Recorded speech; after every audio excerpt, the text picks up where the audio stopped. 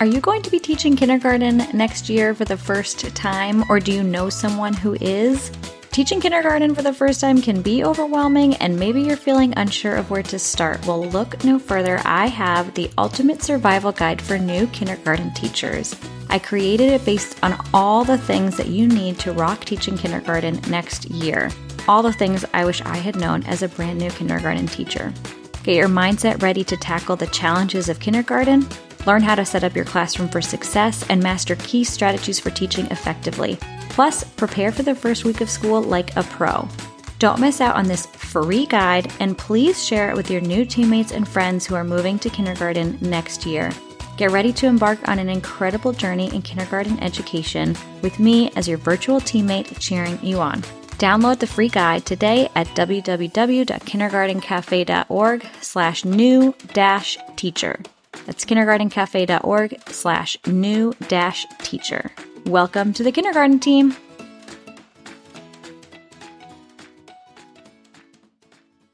Hey teacher friends, it's Ziba from Kindergarten Cafe, and today we're catching back up with my interview with a kindergarten teacher, a first-year teacher, and our conversation around literacy instruction.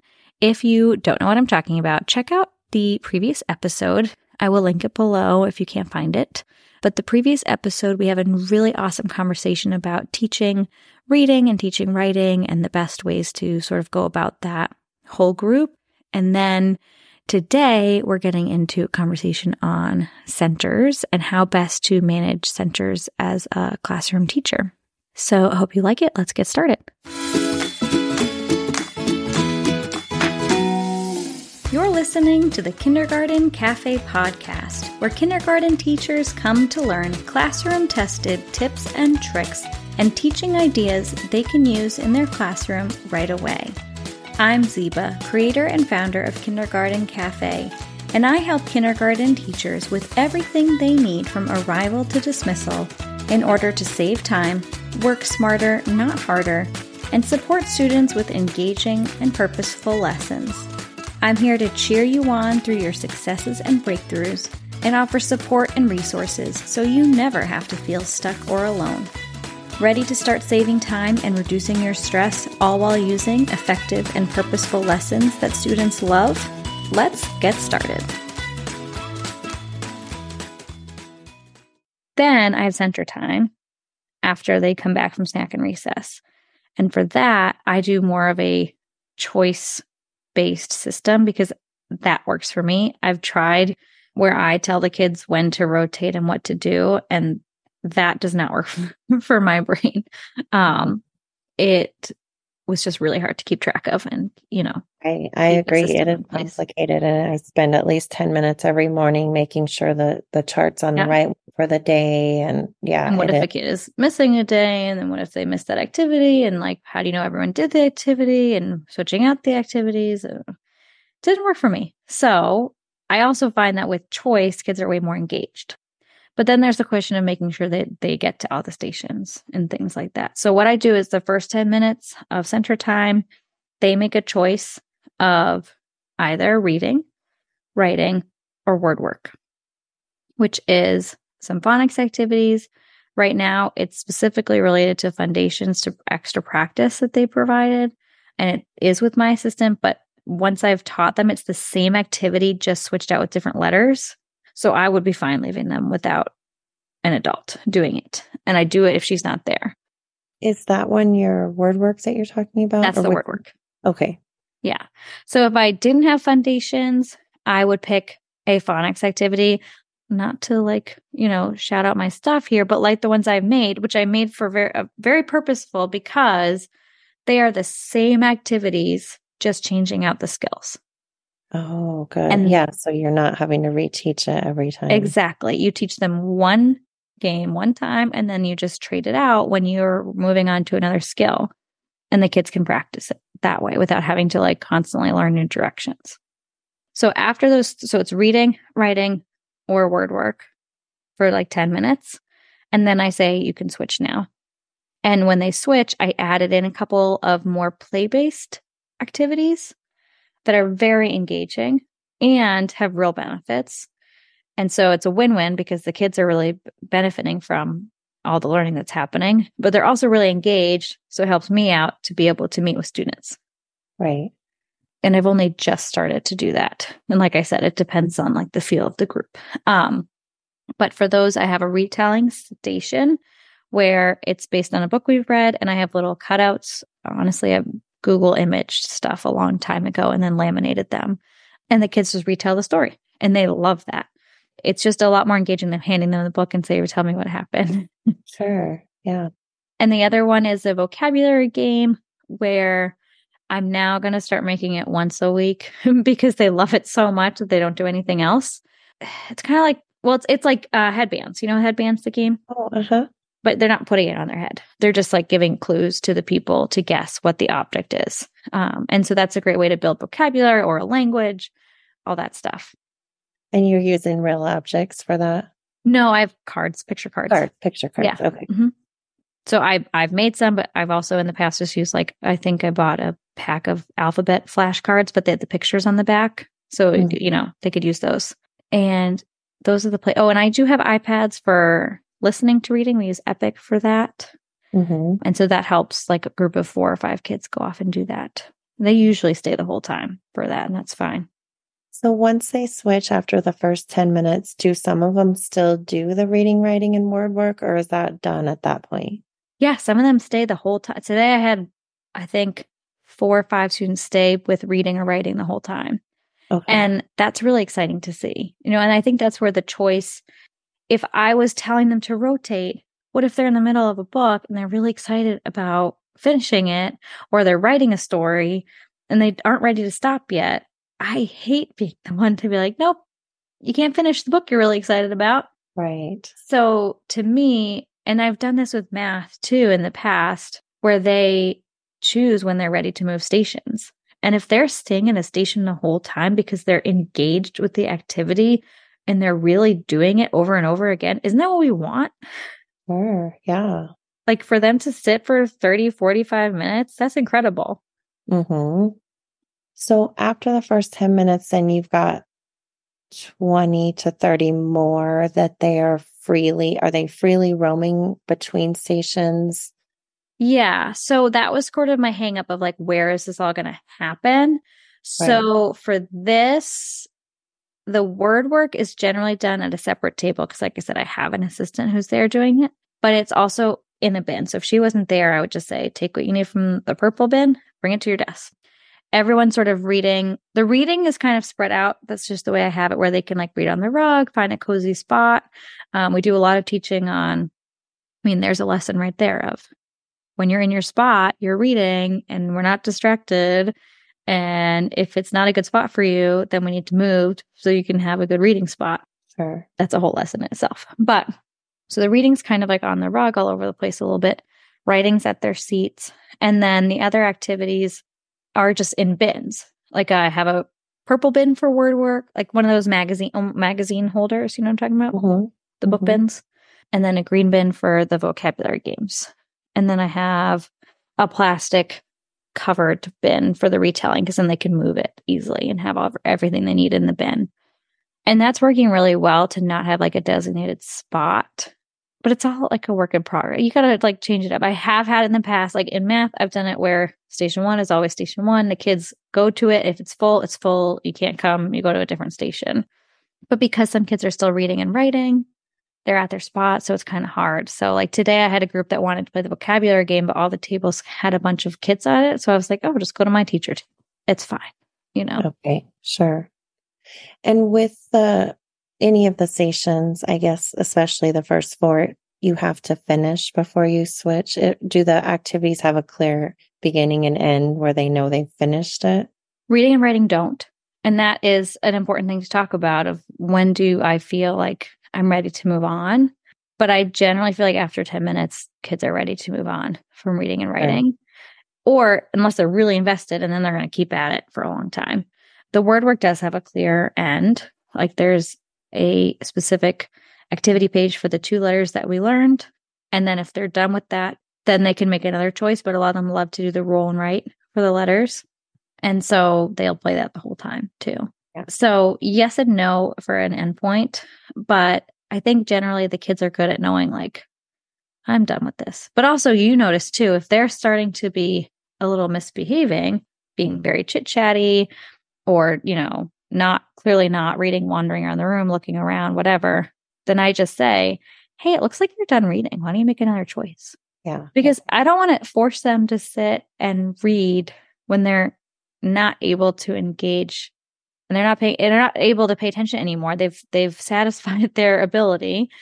Mm-hmm. I'd rather get them engaged in something else that meets the same, not the same, but like that helps build literacy skills. Right. There's so many different ways to build literacy skills. I'd rather them get engaged in one of those. Sure.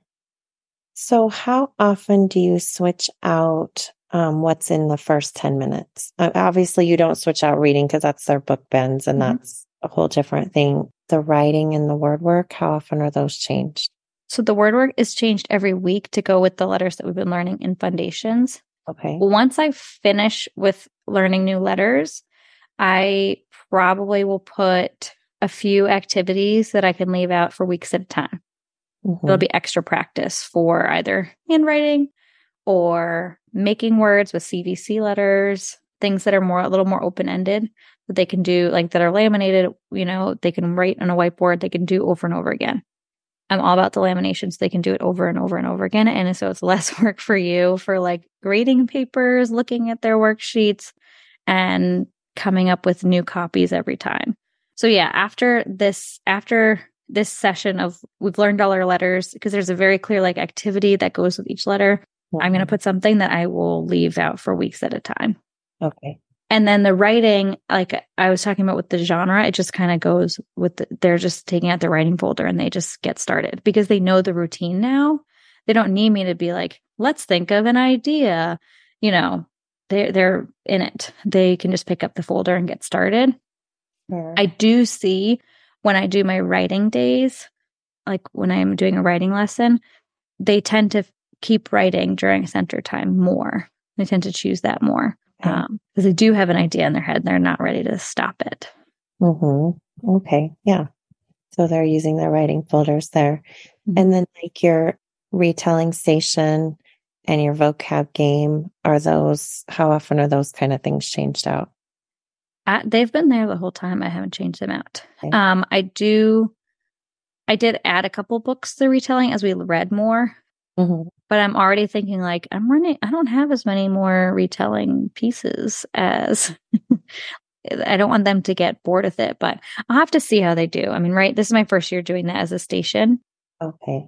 And so like, I'm already thinking we do a whole gingerbread week and I have a ton of gingerbread book copies. I'll add that one in. Mm-hmm. There's a couple that we like stories that I haven't used all the retelling pieces yet. So I'll probably change it up a couple months. Okay. Just depending on like the way I base changing things up, generally speaking, like dramatic play, block area, sand, whatever, is by engagement. If kids aren't going there ever, then it's time to change it up. Right. That's their way of telling me they're not interested in that anymore. So if they're not going to the retelling center anymore, I'm going to change it up. And the vocabulary, they're so invested in that game. Like I said, I'm going to have to change it so they only go once a week. So I don't see changing it, but I see maybe adding to it once they get really good at that game. And then I tell them they can only play once a week. They'll be looking for something else to do. But I don't know yet. So do you kind of keep track on a list then of who's done it? Or, no. You just tell them and they're pretty good about it. Yeah. I mean, I don't care if all the kids go to the vocabulary. That's like extra to me. And I know that I do a lot of other vocabulary work. I think it's because it's fun. Everyone wants to do it. And so they're going to get that benefit. But like I said, we'll do that vocabulary work other times. So that's extra. Retelling is extra in my mind because we do other retelling. And this is more play-based retelling. The only one I actually keep track of is word work. Well, that's not true. I keep track of the 10 minutes every day. Right. So I check, I have a list on a slideshow that I just delete their name from. And so then I can see who has to go to that, who has to do reading, who has to do writing, who has to do word work. Oh, so they have to do each of those once a week? They have to do each one at least once a week. Right. Okay. Yeah. But then after that 10 minutes, like let's say they're doing word work and they really want to do reading. Well, after 10 minutes, they can switch. Right. Just the minimum. Mm-hmm. Is there enough materials at the word work for everyone to choose it, or how many sets of it? Great question. The weekly activity that goes along with the letter, that's just paper based, that is just that's a copy for everyone. But going forward, I probably have maybe 5 or 6 copies of the roll and writes. Mm-hmm. And I tell the kids, if it's gone, it's gone. You have to wait till there's an opening, and you just have to choose something else while you wait. Okay, sure. I mean, I really like the system. I'm a little nervous about letting my kids go free to choose. I do agree, though, in the centers where they do have choice right now. So in the math tubs and the literacy tubs, there's, like I said, about 6 different bins they can pull out with different activities. Mm-hmm. And they are so engaged in those. And I really believe that it's because they get to choose the one they do. See them doing things that I was surprised they would have even chosen because they were more tedious writing for kids that don't write. But I feel like choice is such a huge part of why they like that center. I mean, the iPad one is always engaging because kids like that. Yes. And I know kids need more choice. It's just hard with 22 of them and me to let go of that control of keeping them where I guess in a center that I know where they're supposed to be, because I have a lot of wanderers and I kind of know that they're supposed to be somewhere. Yeah. I feel like it helps me. Well, here's the thing. You know your kids best. Every class is different. And I've definitely had years where I've been like, I don't know if I could do the whole choice thing. Okay. And so it's no shade to someone who says, I know lots of great teachers who say, like, this is the station you're at, you're doing this, and when I ring the bell, you're going to rotate. It just doesn't work for me in my brain, especially if I'm working with a small group. I'm like trying to time my small group with the movement of the centers, and I need 1 more minute with them, but the timer's going off, and it just didn't work for me. And so I think part of the difficulty of being a first-year teacher is trying out different routines and systems and seeing what works. Mm-hmm. This is my first year trying out centers this year. I'm in my 10th year teaching. Like every year I'm trying it out a different way. And every year gets better and better and better because I'm figuring out what works for me and works for the kids. So it's okay, like permission slip signed for you to try out different things and for them to not work. Right. You have to just try it out and see. And you do have to give it a little bit of time for the kids to kind of get into the routine to know for sure if it's working, because for sure it won't work the first couple of days. And I don't want you to then just be like, never mind, we can't do it. Going back to the old way. Right. Choice is scary for teachers to like let go of control. It's really scary to let go of control.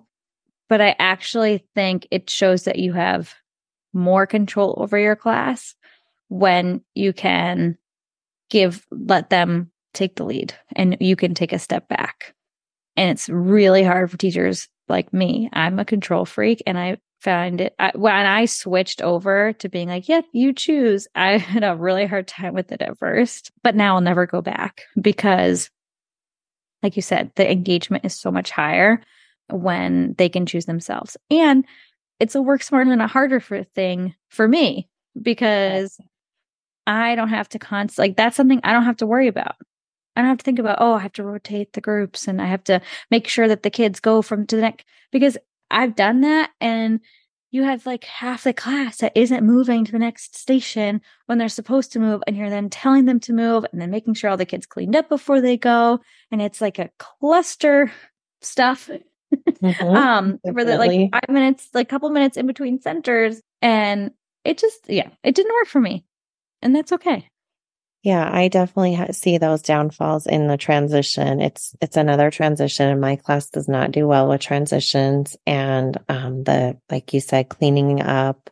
So I feel like we're wasting learning time with that transition. And I do make so I'm 10 to 12 minutes each. So it's not like we're switching every 5 minutes, and I'm trying to build that to 15. Yeah. So we have 2. But yeah, I I do agree that there'll be a kid that's in the middle of a puzzle or a middle of a roll and write, and it's time to switch. And they would have kept working on that, which they could have gotten a lot of benefits from. And they might hesitate to transition, and then you're on them about not listening to your directions and cleaning up, and the next group's coming in and going, hey, and they start pulling the puzzle pieces, and then the kids start saying, I'm not done with that, and it becomes a whole thing. Yep, all those things. So yeah, I'll really have to think about this, because I think as the year goes on and the kids, they're getting better at keeping their bodies under control. Self-regulation is improving. They know the rules, they know the expectations, because I'm very, clear on that.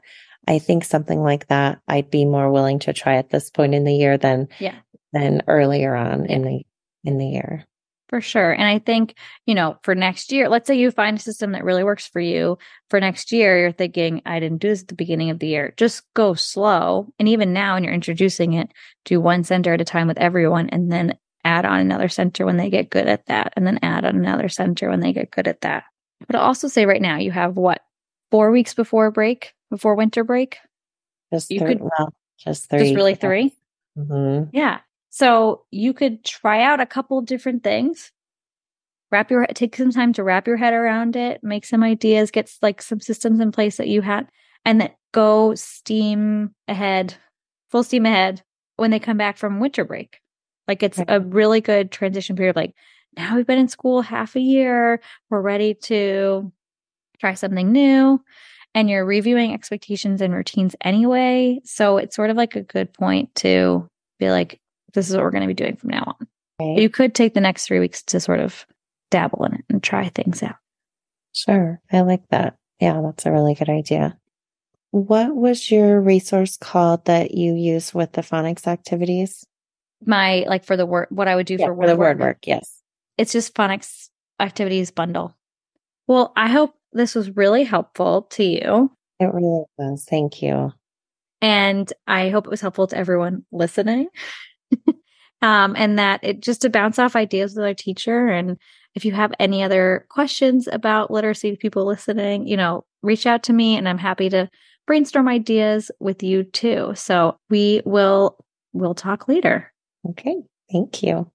Okay, that wraps up my conversation with this amazing first-year kindergarten teacher. I absolutely loved talking with her, and I'm really glad that I could help her think of some ways to structure her literacy group, but mostly to help her think about ways to work smarter, not harder, because as a first-year teacher, the feelings that you have, the amount of stuff you have to do and that you're thinking about and that you just don't know yet, you don't know what you don't know, and the pressure you put on yourself to be all the things at once, to be everything to everyone all at the same time. And I just hope that she and everyone else listening that might be a first-year teacher, and even experienced teachers, I need this reminder too, takes the pressure off a little bit, because we can't be perfect every day in every lesson, and we can't be doing all the things right all the time. It's just not possible. We can't be meeting with all of our students every single day.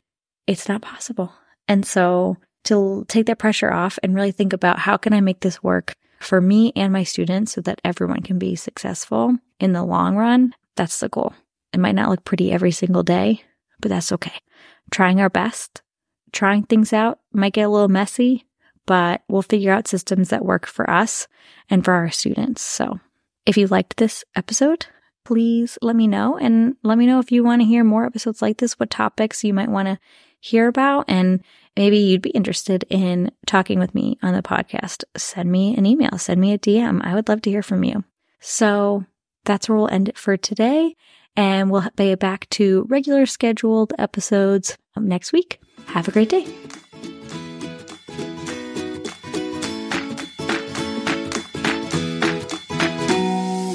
Thanks so much for listening to the Kindergarten Cafe podcast. Be sure to check out the show notes for more information and resources, or just head straight to kindergartencafe.org for all the goodies. If you liked this episode, the best ways to show your support are to subscribe, leave a review, or send it to a friend. I'll be back next week with even more kindergarten tips. See you then.